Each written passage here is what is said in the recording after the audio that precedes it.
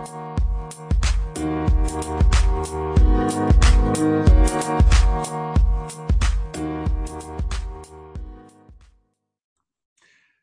and welcome to this next edition of the Value Through Vulnerability podcast. It's a human-centered podcast dedicated to putting the human back into humanity.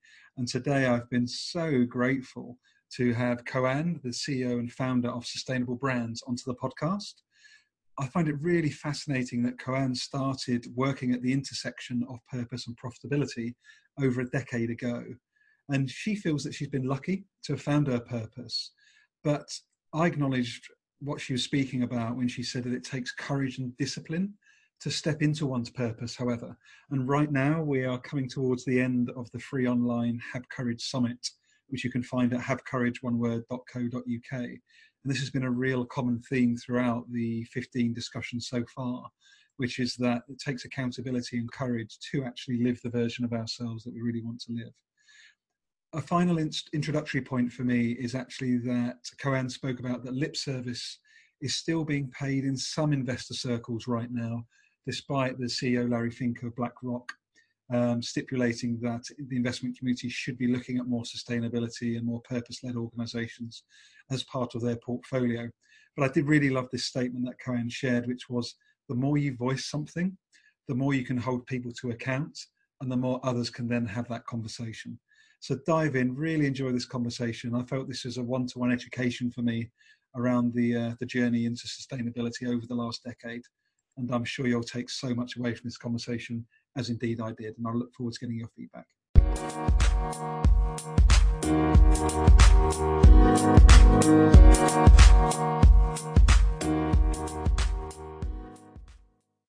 Welcome to the Value Through Vulnerability podcast. This is a podcast dedicated to putting the human back into humanity. And I can't think of a better person to help discuss that today than KoAnn, who is joining me, who is CEO of Sustainable Brands. Hello there. Hello there. Hi, thank you so much for joining me today. For those that may not know you, would you mind just giving a brief introduction, KoAnn, to who you are and maybe what you're passionate about? Would be great. Oh, heavens. That's a big question at my age. As you noted, I am founder and CEO of a global organization called Sustainable Brands, or Sustainable Life Media, as our company name is known. And for the last 15 years or so, I've been working at the intersection of purpose and profitability, trying to help drive the case for the new forms of value creation that can come out of tapping environmental and social challenges as an engine for innovation and revenue growth, actually, and brand reputational value in the world. Has that always been within you? Is that something that's sort of come to you at a certain point? Was there some sort of trigger for that? Or was it always something that's been within you, KoAnn? Yeah, it's an interesting thing. We were in a conversation recently with my team. Someone was asking the group what they wanted to be when they grew up. And I find it interesting, again, at my age, to look at the threads of things that have connected over the decades to find me in this place. But no, I have kind of variably wanted to be a missionary and a choir director and a guidance counselor and a secondary ed teacher. And then I found my way into business through after college, and spent 18 years in business to business media, and spent 8 years in natural resources markets, where I really first became aware of the impending shortages that we're facing in our natural resources. And then I spent another 10 years in the technology field, looking at emerging technologies and globalization and the impact of globalization on our future, and kind of all these things that I've cared about: purpose, meaning, business, because I did have a great run growing a number of different businesses inside my company, and helping our company grow from 20 million in revenue to $1 billion over the time I was there.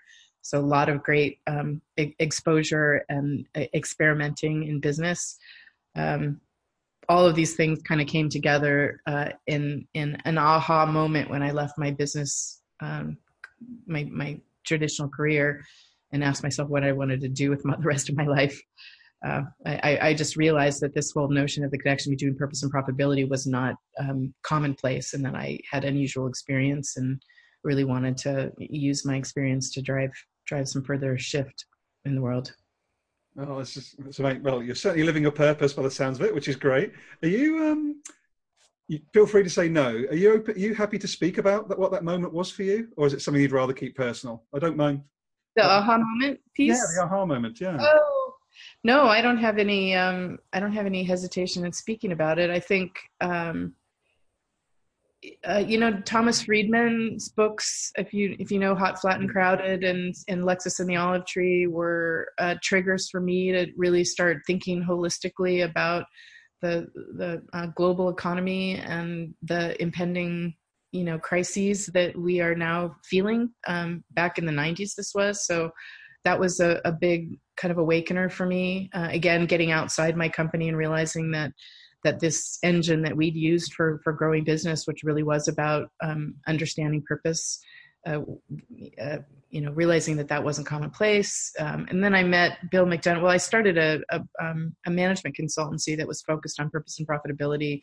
Paul Hawken and Anita Roddick. Paul Hawken from Smith and Hawken, and Anita, bless her heart, from The Body Shop.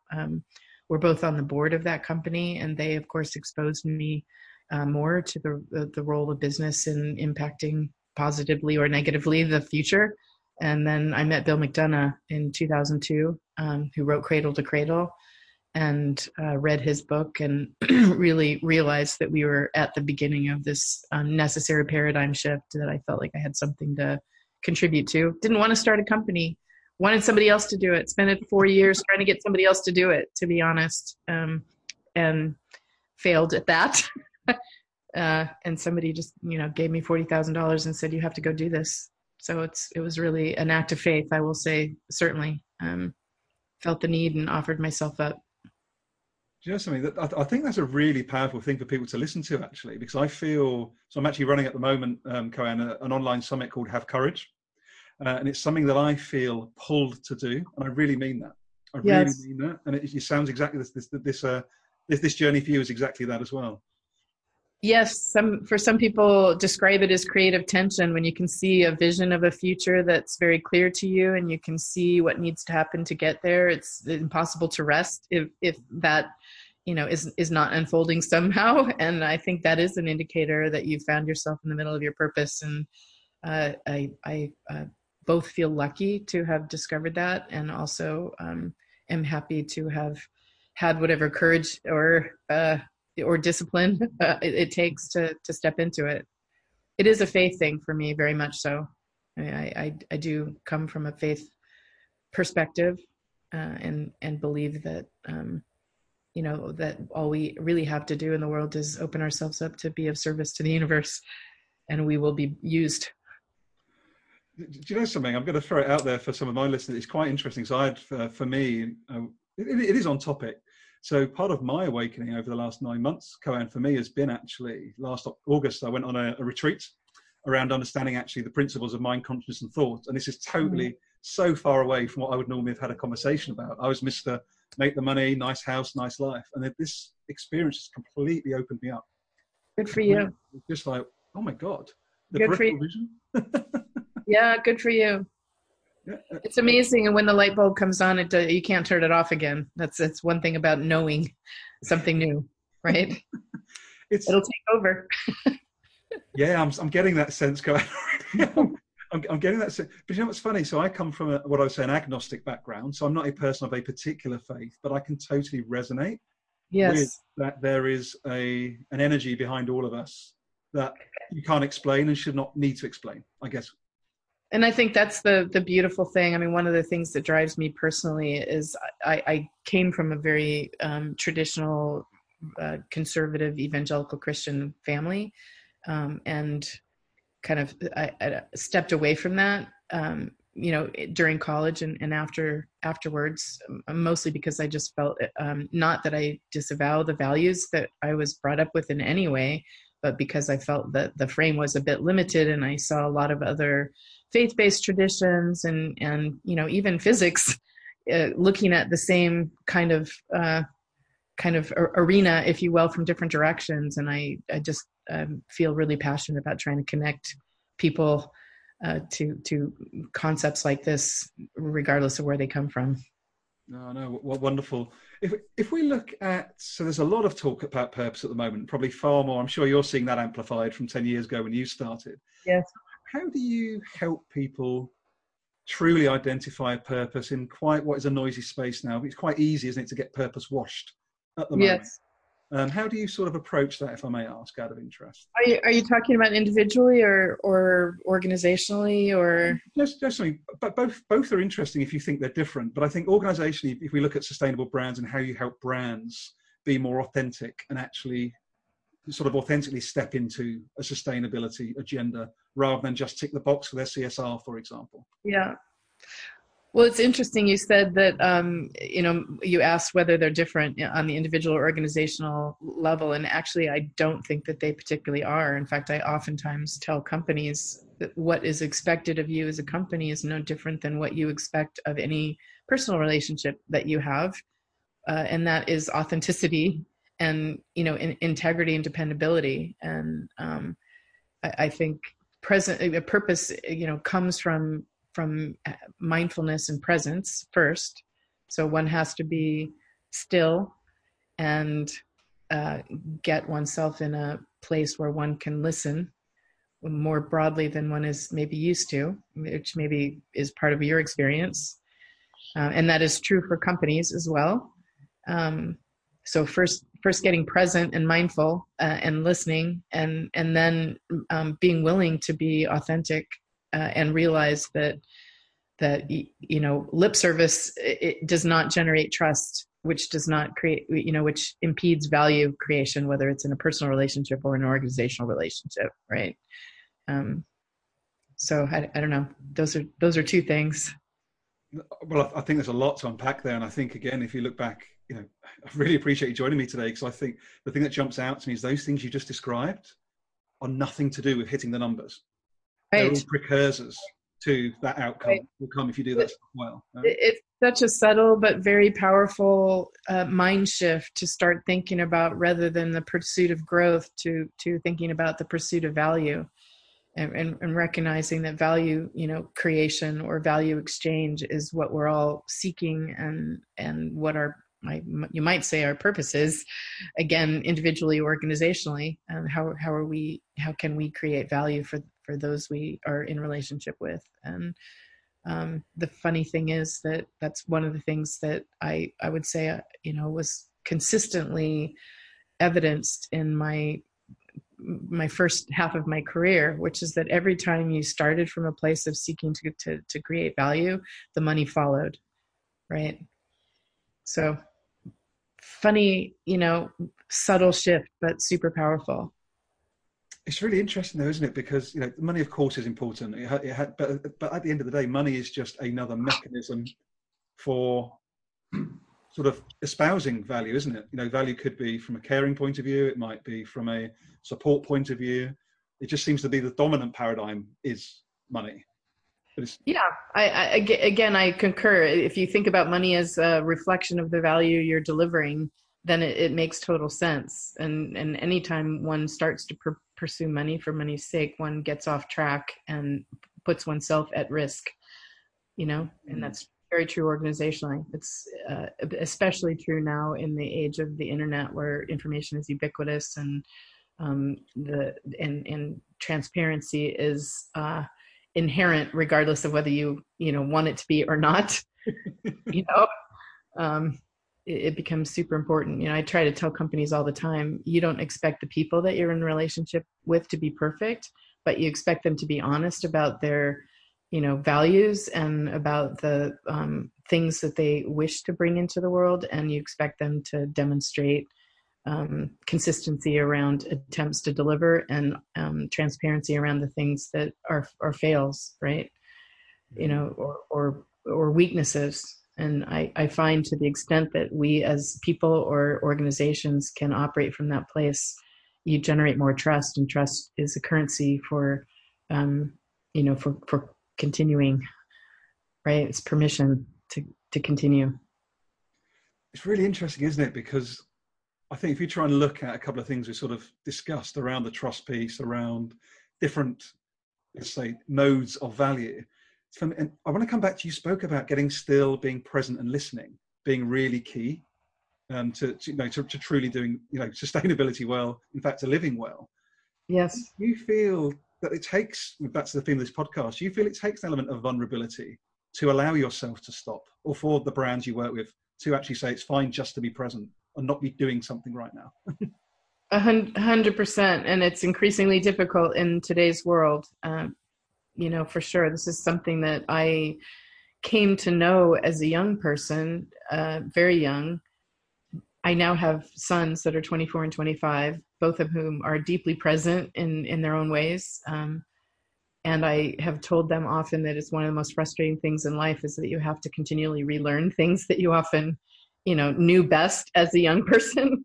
I try to tell them to hold on to those things that they know and sit with them and try to embed them as much as they can into their DNA, because practice is a whole different thing from knowing, right?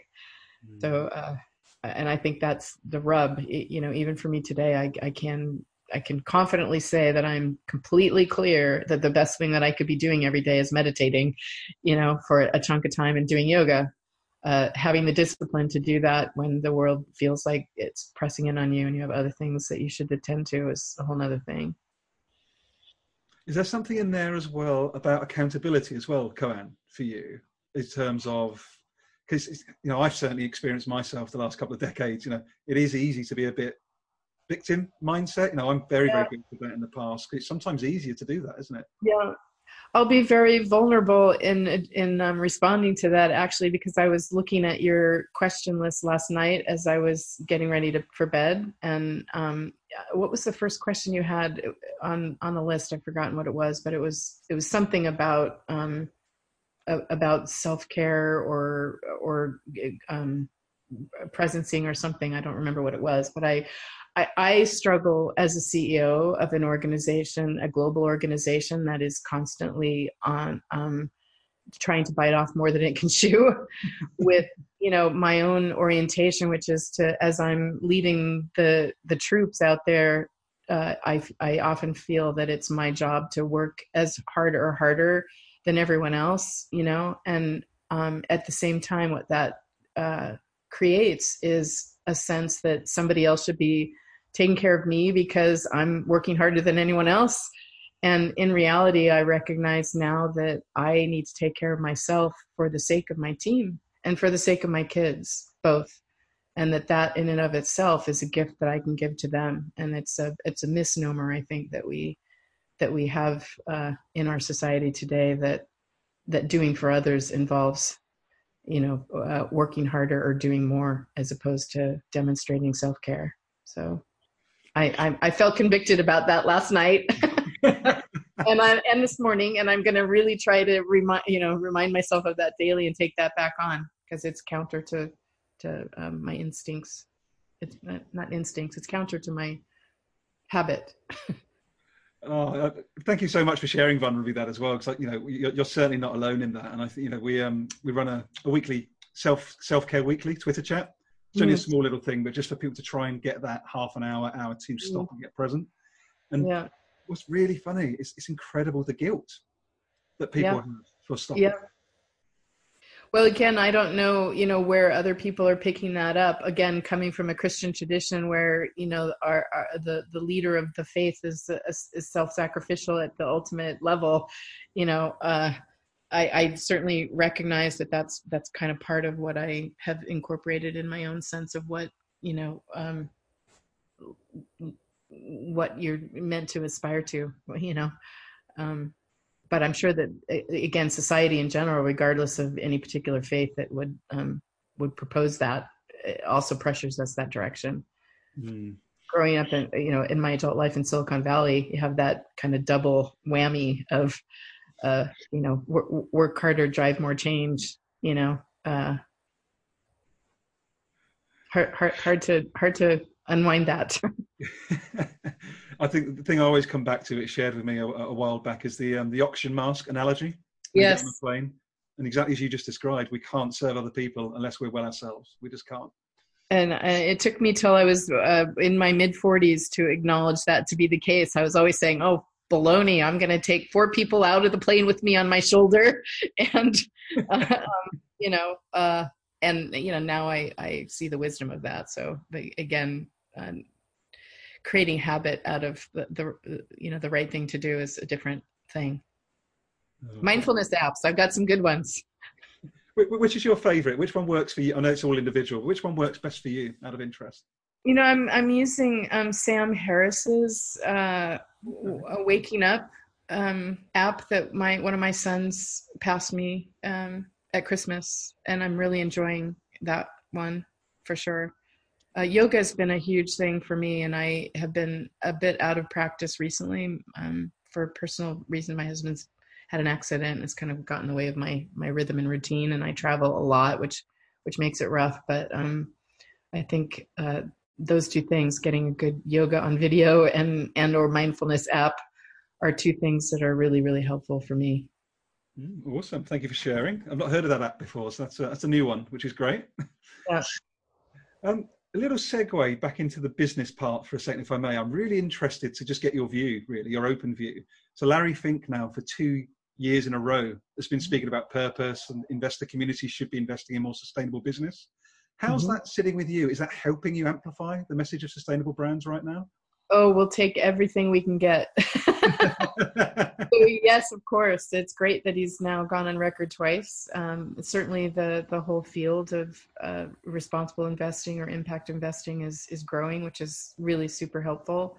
I will say that I sit in CEO suites, and the more common perspective is that there's lip service being paid in some circles right now that don't really translate necessarily into investors actually asking the hard questions of executives today yet.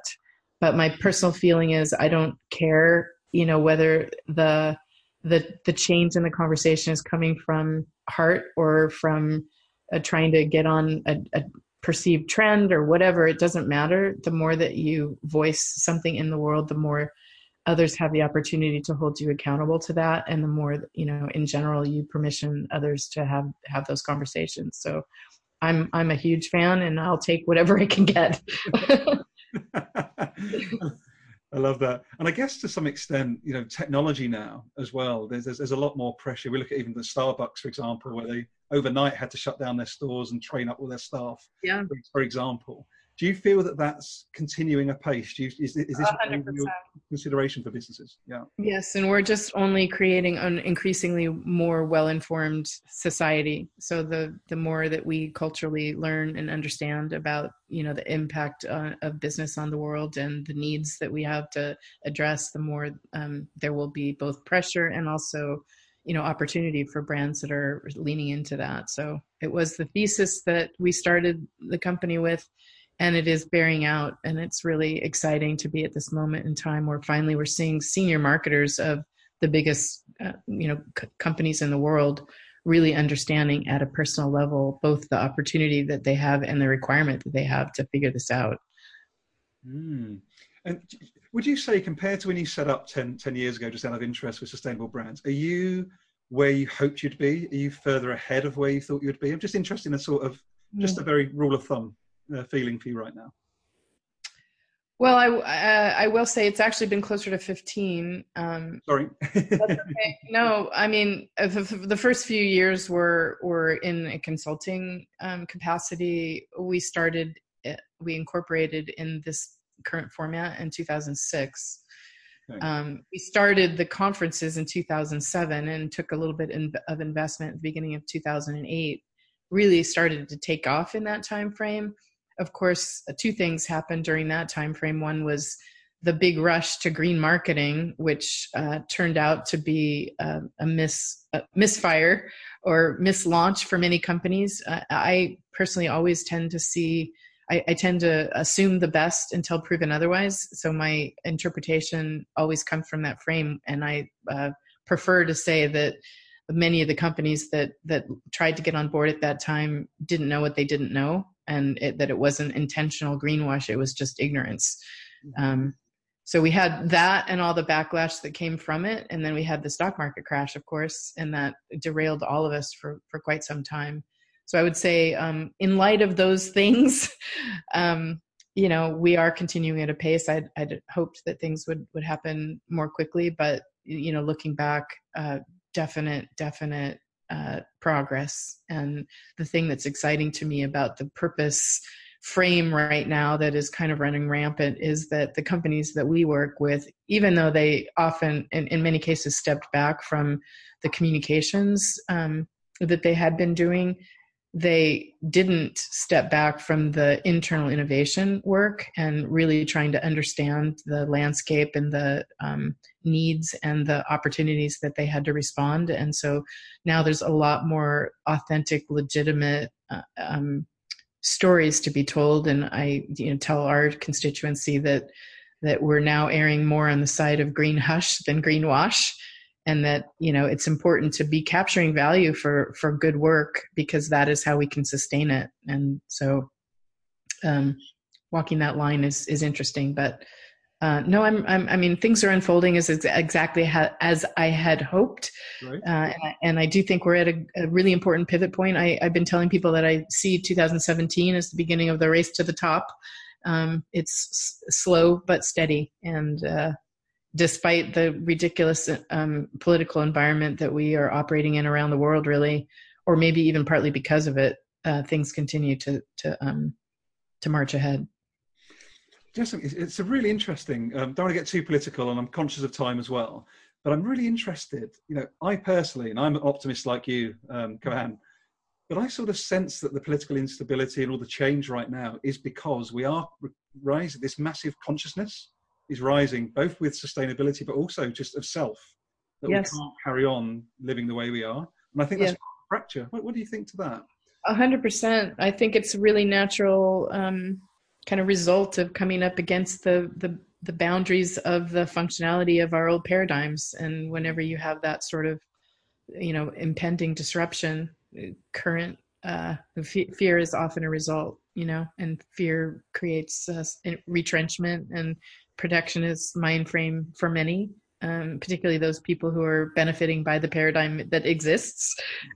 But, we like to say we can either break down or break through, and it's our choice individually and collectively. And I'm happy to say that the businesses that we work with, particularly global, I mean, I think two ends of the spectrum, the startups who are led by inspired founders, and also the big global companies who have the benefit of a lot of commodity research and that understand the downstream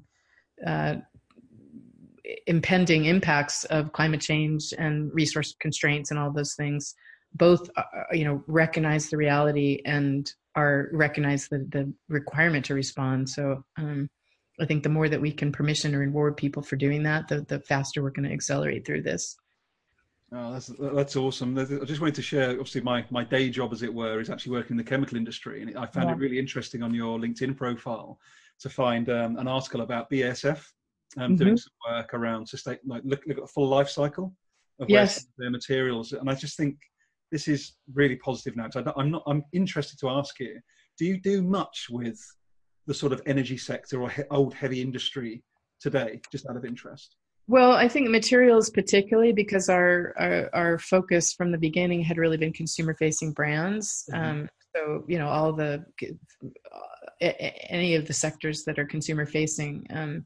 We don't do a lot with energy, but we do a lot with materials, and materials are, form the basis of the products and services for the products that we buy, right? So BASF actually has been one of probably our longest and strongest supporter, and came to us in probably 2008, recognizing the writing was on the wall and they need to figure out how to drive change in their business. And they have been a leader in innovation, internal innovation in our community since then. And I see a lot of that happening in a lot of materials companies. Awesome. Well, as we look to wrap up, one of my favorite questions, KoAnn, who or what is inspiring you the most right now? And it could be personal, it could be what you're working on. Just really interested. Yeah, the first thing that comes to my mind is the executive team at Procter & Gamble, partly because I have the opportunity to serve on their external sustainability advisory council. So I I have an insider view into what's going on there, and I'm just really deeply moved by the personal courage and commitment and leadership of David Taylor, the CEO there, and of Mark Pritchard, the CMO, and Virginie Helias, the CSO, and the VPs of innovation and communications and government affairs, and the CFO. Across the leadership spectrum at the company, they have set this change agenda as core to their strategy going forward, and they're really earnest about it. And it's really quite inspiring to see them standing up in the face of the pressures of quarterly earnings and activist shareholders and other things that are real, practical obstacles that companies that want to do the right thing face. So they're inspiring me a lot right now. Brilliant. Well, look, just as we finish up, if there's anyone that wants to find out more about sustainable brands or a bit more about yourself, what's the best way for people to connect with you, KoAnn? Well, sustainablebrands.com is our website, and you can find much about us there. Of course, all of our events. If your listeners are in Paris, you may know we have a big pan-European conference launching in Paris in April. So that's sbparis.com or .eu, I think it is. Google SB Paris. It's quite inspiring. The team there is very innovative and is breaking the standard structures of conference experience, and I'm excited about that. Fantastic. Well, look, thank you so much for your time, and I'll make sure those details are added to the show notes. And thank you for following your purpose. Good luck with your efforts. Thanks very much. Cheers, KoAnn. Bye-bye. Bye-bye.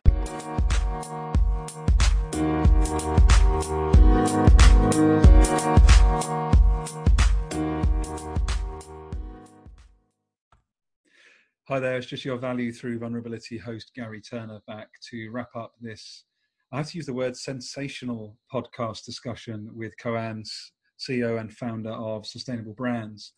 I just learned so much from her, and I just really enjoyed the flow of the conversation.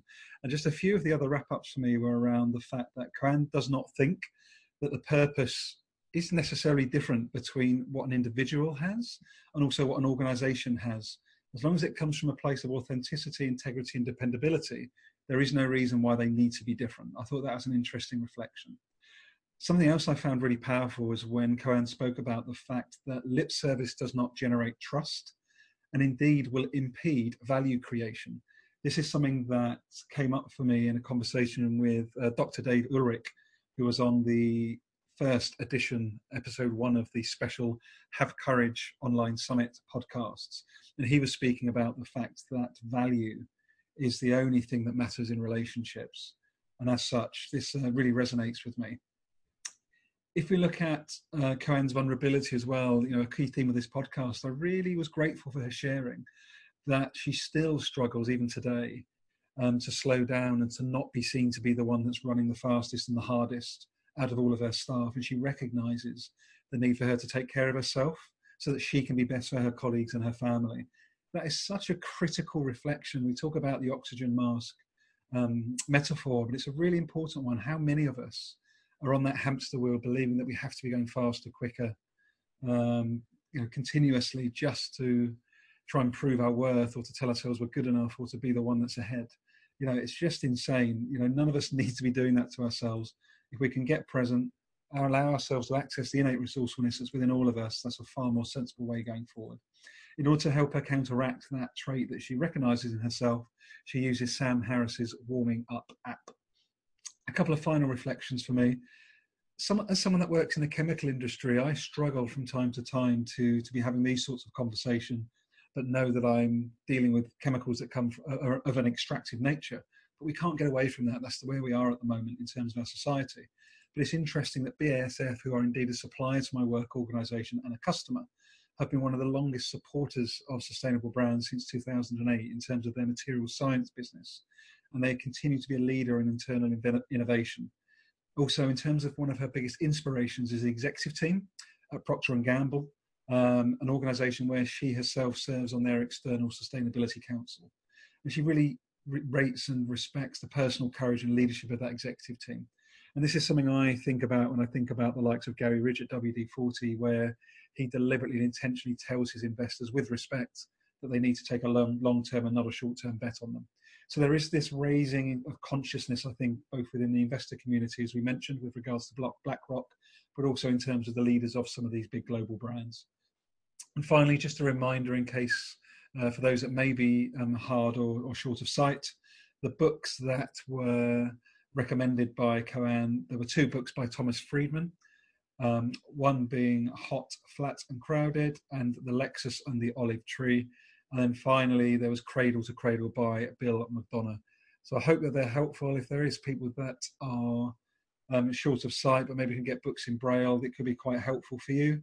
The reason I'm mentioning this is that I'm trying to be more intentionally disability inclusive after my education and lessons with Deborah Rue, who's the CEO and founder of Rue Communications. And indeed, I looked to connect Deborah and KoAnn as 2 people that are leading their respective charges with the global brands globally. So KoAnn on the sustainability agenda and Deborah Rue on the disability inclusion agenda. So another little reflection, I'm trying to learn real time working out loud, and I would ask that you all do the same as well. How can we try and make sure that our interactions are as disability inclusive as possible? So have a fantastic day, evening, morning, wherever you are in the world. And I really hope that this podcast has served you. As selfishly for me, it's served me in so many different ways.